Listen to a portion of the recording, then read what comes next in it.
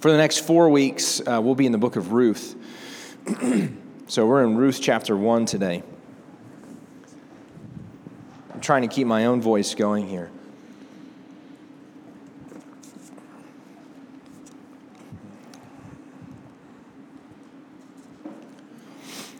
If you don't know where the book of Ruth is, it's after the book of Judges and before 1 Samuel.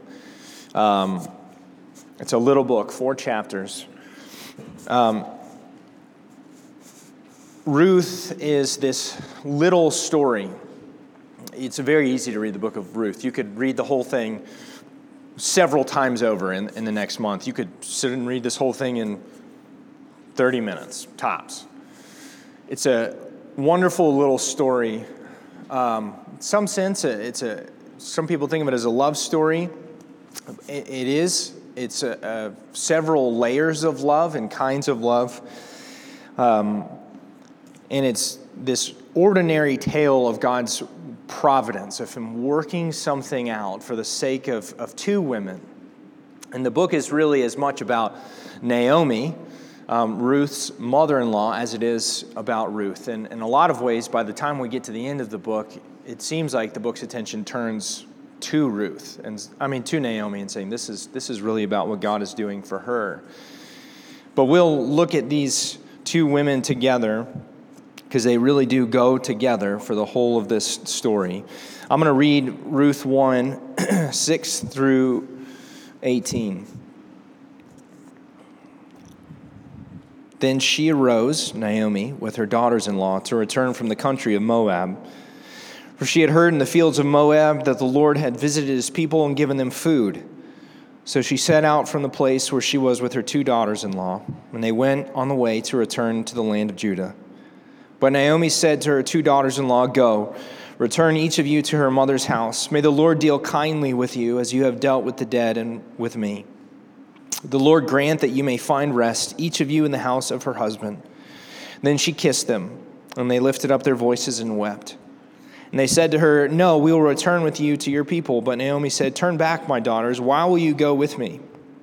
Have I yet sons in my womb that they may become your husbands? Turn back, my daughters. Go your way, for I am too old to have a husband.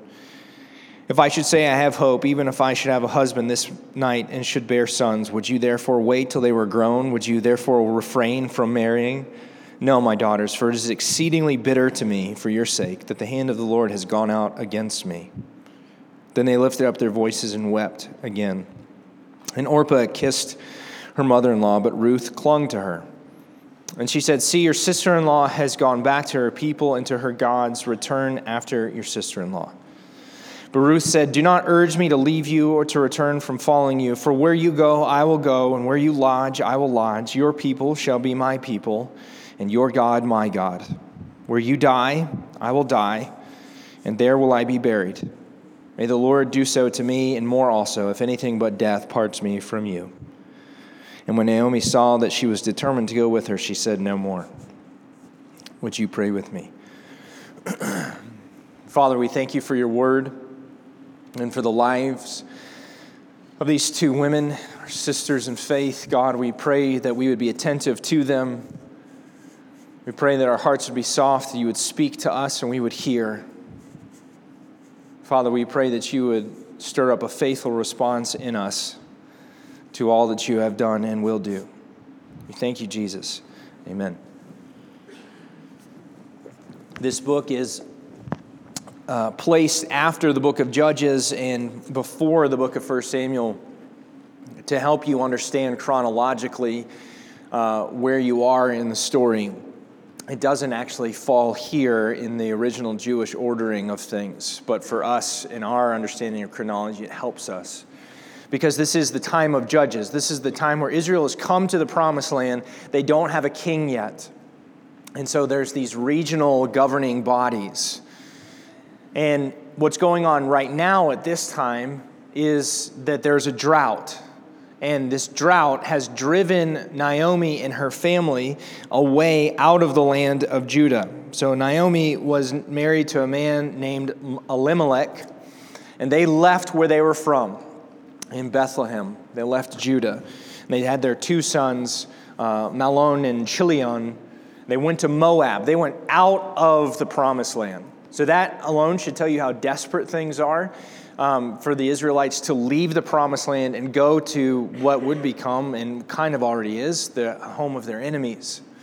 But they're hungry people.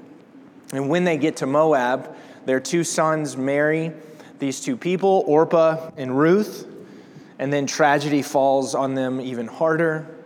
Elimelech dies, and then Naomi's two sons die. And so now what you have at the beginning of the passage that we just read is they have three widows together who are absolutely devastated, and Naomi is out of options. She has to go back to where she came from.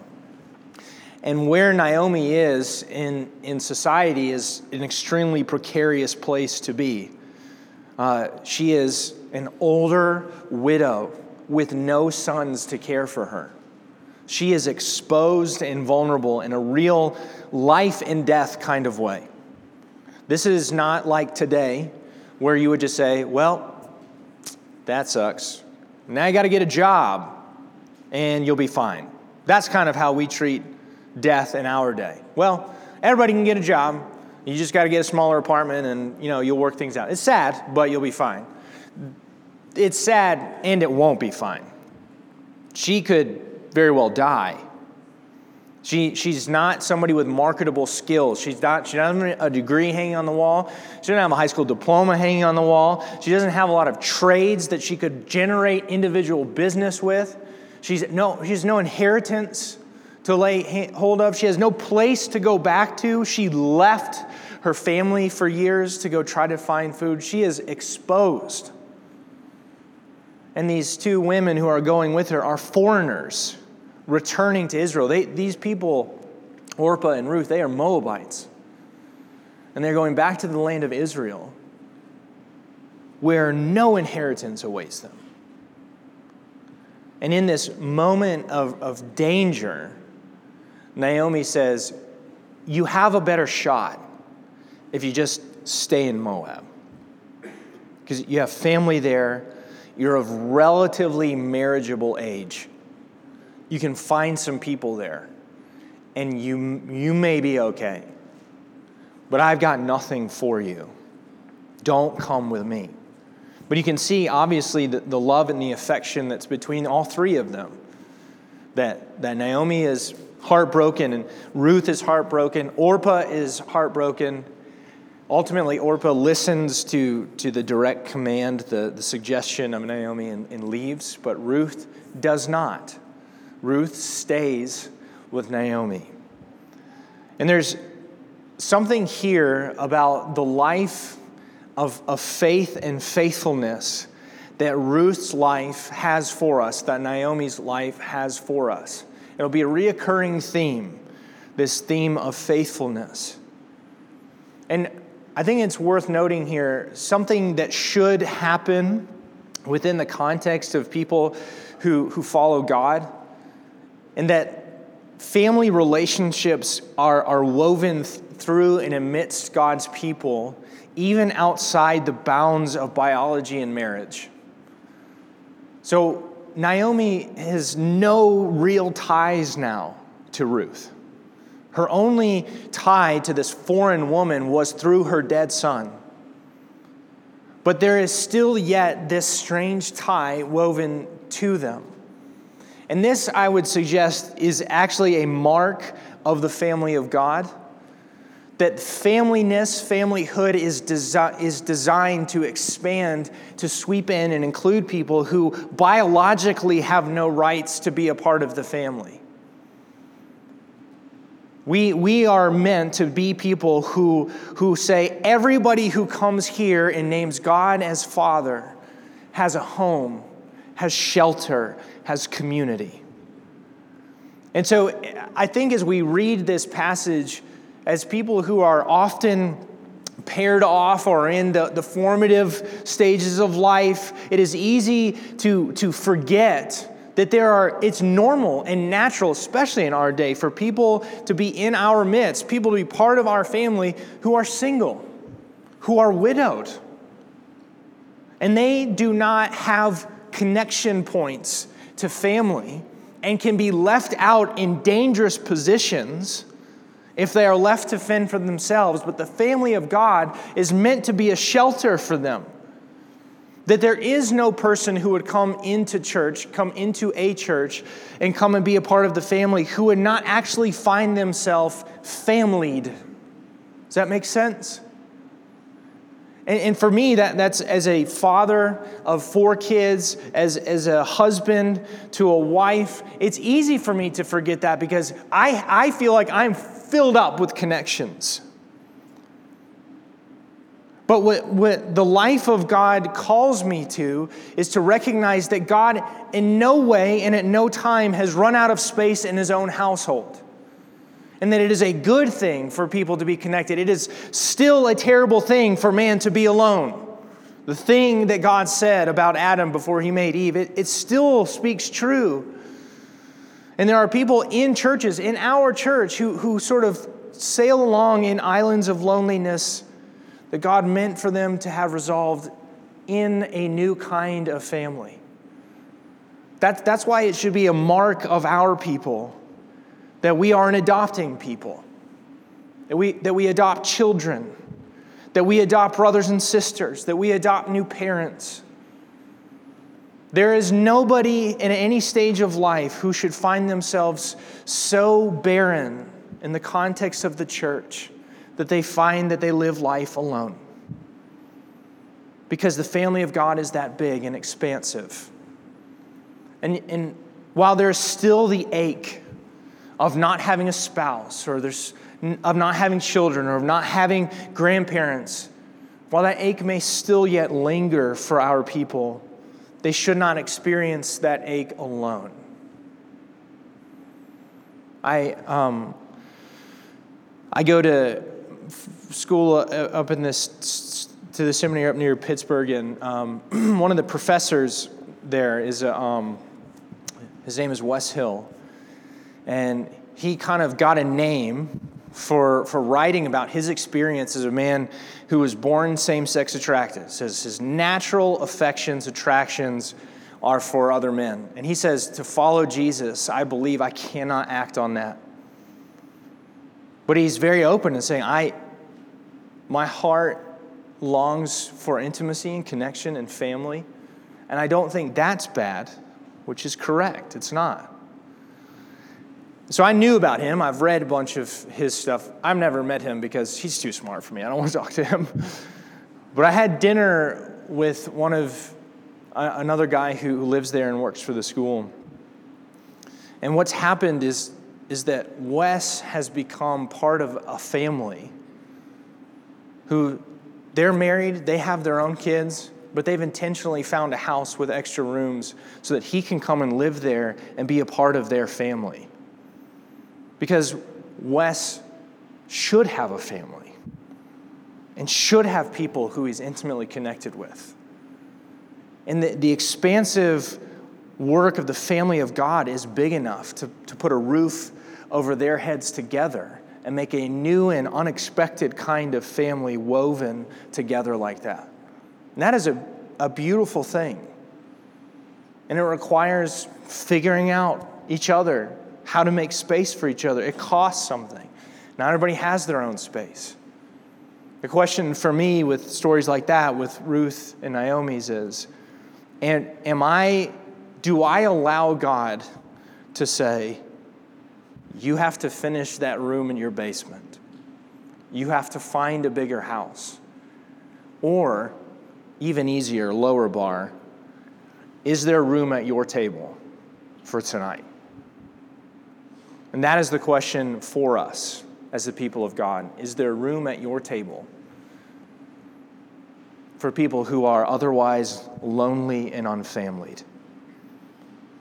Now, there's also something in here in their story about the nature of following Jesus.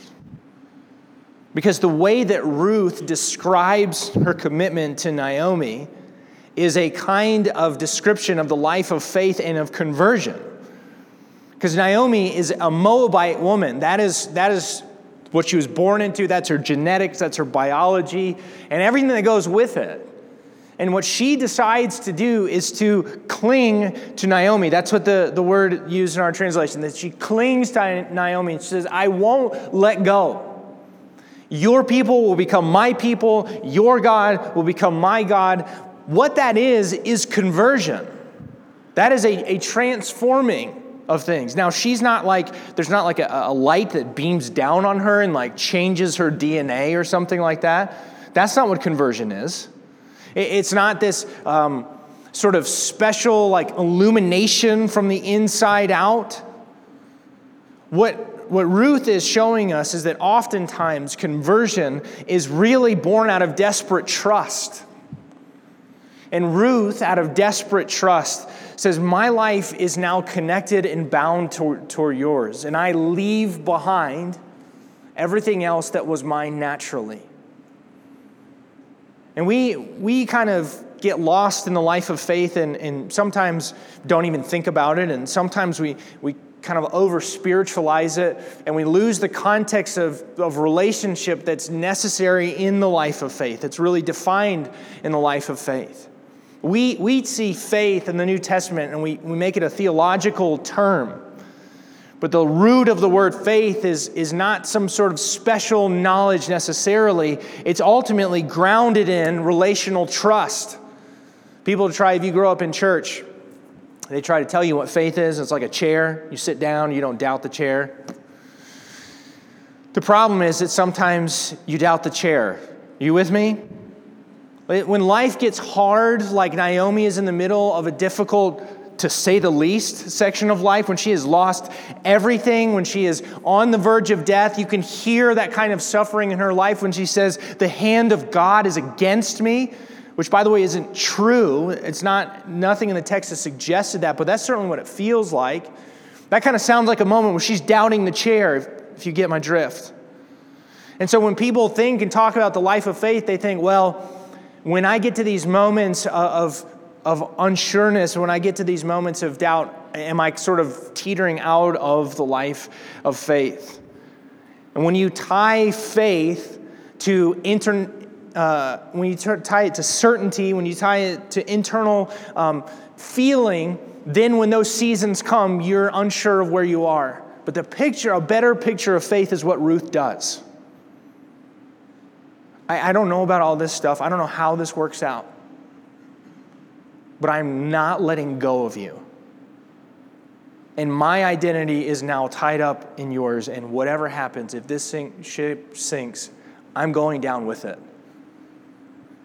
And actually, this is how we see things happen for the disciples. If you look in John 6, Jesus has given a long discourse that I made reference to last week, actually, where he's told them, everybody that's gathered there, that if you want to survive, you have to feast on my flesh. I'm the bread that comes down from heaven. I'm the manna that Israel fed on. You have to feed on me. And everybody is deeply disturbed by what he says. I don't know if you were here last week, but I mentioned that passage. They're disturbed by what Jesus says. And at the end of this speech, he turns to his disciples. After this, many of his disciples turned back and no longer walked with him. This is the larger crowd of disciples. So Jesus said to the 12, do you want to go away as well? Things are hard. The crux of the matter is upon us. Do you want to go away too? And Peter answered him, says, Lord, to whom shall we go? You have the words of eternal life. We have believed and have come to know that you are the Holy One of God. Who else can we go to? Is the sentiment of it. I can't go find another place. There's this sense of desperate relational trust. Nobody's like you. I can't be anywhere else.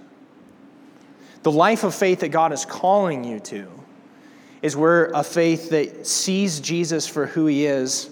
You don't have all the answers. You may be in the midst of suffering. You're not sure how any of this quite works out, but you say, I'm not letting go. I just can't find this kind of life anywhere else. And when we read Ruth's story, it invites us into that kind of faithfulness. But what's important to read here is that life of faithfulness is actually first born if you flip the story and look at it from a different angle.